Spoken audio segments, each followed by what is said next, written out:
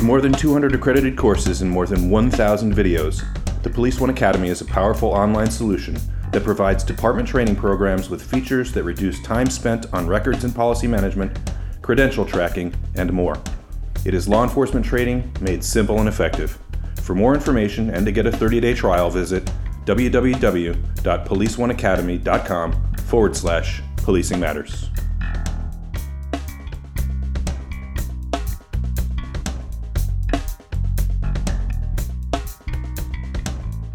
Hello, and thank you for clicking and thank you for listening to Policing Matters, the Police One podcast. I'm Doug Wiley. Hey, this is Jim Dudley.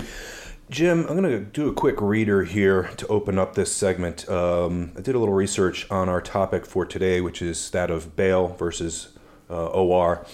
In 2013, researchers from something called the Arnold Foundation, I haven't the foggiest clue in the world who they are, studied 153,000 bookings in Kentucky over a 2-year period and found, their conclusion, not mine, that lower risk defendants were, quote, that were held in jail were more likely to re-engage in criminal activity. Now, there's a big difference between causation and correlation. It's entirely possible that they were going to reoffend anyway, regardless of whether or not they were kept in jail for more than 48 hours or not. But so leaping to that conclusion is a little concerning to me, but that study is floating around out there, and it's being used by a bunch of folks across the country who are trying to call for what they're calling bail reform, or prison reform with regard to bail, claiming that it's disproportionately unfair against minorities or disproportionately unfair against people who are of lower income, and saying, essentially the only people who are getting out of jail are the people who can pay their way out of jail. And they argue, and there may be some merit to this, that if you're in jail, if you're working at McDonald's and you're in jail for 6 days, it's entirely plausible they're going to tell you that you're fired.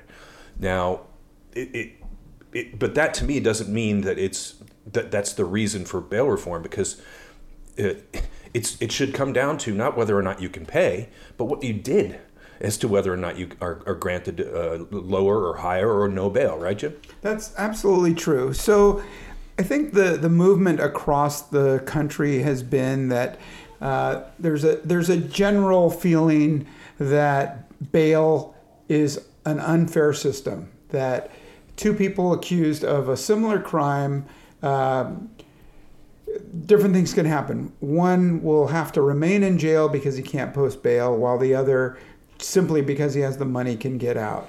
But there are other safeguards in place, like the own recognizance system, or a pretrial judge weighing in on the case before the person's remanded to custody. So I've read a couple articles that say that the average bail in California is about $50,000. If you want to get your loved one out of jail, you come up with 10%, $5,000, go to a bail bondsman. Bail bondsman puts up the bail bond and keeps the money, keeps the $5,000. Whether or not your charges are dropped, you're acquitted, you get held and convicted and stay in jail. Whatever happens, they get the money. So, okay, I'll give you that. 2 people, same amount of bail, 2 different end results.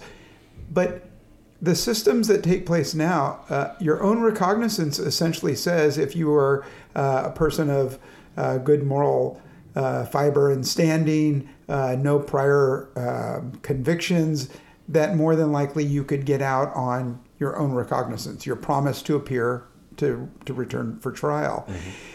You can also go to pretrial examination by a judge who will take a look at the case and decide whether or not it's a probable cause hearing. Is there probable cause to keep you, to hold you for trial? And if the judge decides not, then you are freed. And some of those examinations are based on whether you had priors, right? Whether the type of crime. Is it a violent crime? Right. Is it a property crime? Right. Is it so you're taking into account, and then of course you're making a somewhat or semi-educated guess as to whether or not that person's going to go out and do something criminal or dangerous. It goes further. I mean, there's an algorithm built that San Francisco and other jurisdictions use called the public risk assessment analysis.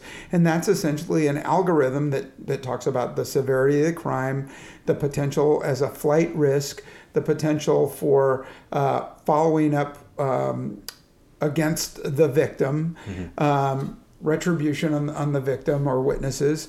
And so that algorithm can be put into play and help decide whether or not you weigh the consequences and either remand somebody, keep somebody in jail, or let them free pending trial.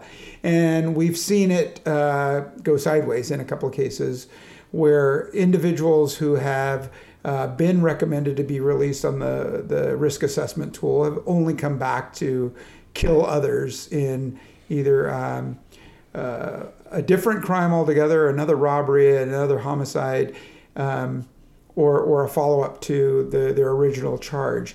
And so I'd like to get the idea out there to law enforcement agencies before you just wave the bail reform movement through like we have with some other legislations, marijuana related, all drugs being reduced to misdemeanors, raising the monetary amounts on felony thefts. Take a good look at this one, because at some point I think all this poorly crafted legislation is going to come back and bite us, bite the first responders, bite victims groups, and there are going to be mistakes. People will be recommended for release without bail and will continue violent behavior. Yeah, well, the past is prologue, right? I mean, we've already seen that mistakes have been made, so it's not difficult to predict that if we loosen these parameters, that you're only going to worsen those problems. It's, we'll go to Gordon Graham one more time. If it's predictable, it's preventable. Right. And so you look at it and go, all right, well, wait a second here. Let's logically follow this one through. Yeah. We have X number of, quote, mistakes or errors or failures of the recommendations of the algorithm or recommendation of a judge. Now we're going to allow for even more no bail release.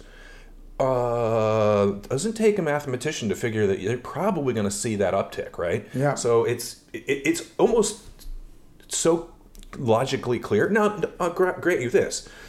The fact that you have two outcomes for two offenders with similar crimes and but disparate median incomes, if you will, we have to figure out a way to make that, if not be mitigated entirely, we have to address that in some way, right? Yeah, if it only comes down to money, I agree. Let's take the haves versus the have-nots out of the equation. Let's make it about the crime itself, what damage was done, what's the propensity for it to continue or for the individual to come back?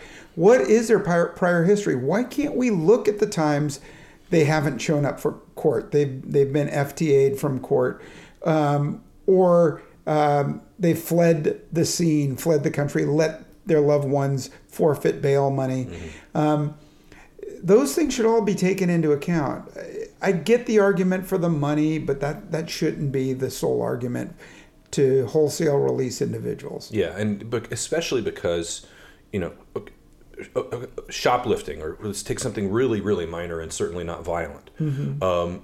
It makes sense to me to have some of those crimes, which are just low-level property crimes. Okay, I can get where you're going to see someone who's probably not going to be able to even post bail if it's $500. Right. This person has no cash, and they're not likely to do anything other than probably shoplifting again. Now, we don't want them to go shoplifting, and you're going to go to court for this. But, okay, go ahead. But anything involving, I'd go starting at fistfights. No, sorry, you're not getting out. I'm just sorry about that, because, you play stupid games, you win stupid prizes. Yeah. And that's, so for people to say that, like you were saying, that it based solely on money, that's missing the point. We have to be talking about the crime. And I think some of the statistics that are being thrown out there by the opponents of the bail system are a bit skewed. When they look at individuals who've been in jail or prison for lengthy amounts of times, who eventually have their charges vacated, that they don't get convicted of anything.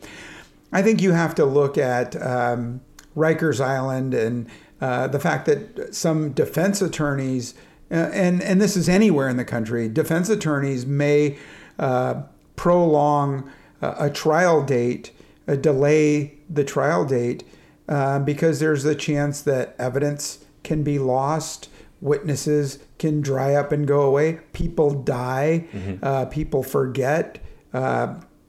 There's a myriad of different things that can happen in the benefit of the defendant, and sometimes delaying trial works in their favor. So I think it's unfair to say that people are being held for long periods of time in jail, and it's unfair when they don't get charged or convicted with anything after all said and done. Right, because that's a stall tactic, and it's not exactly an uncommon tactic. We want to hear from you about what your thoughts are on bail and OR and all things about this system, and whether or not you think that there are ways in which it can be tweaked and modified. So email us at policingmatters@policeone.com. Once again, thank you for clicking and thank you for listening.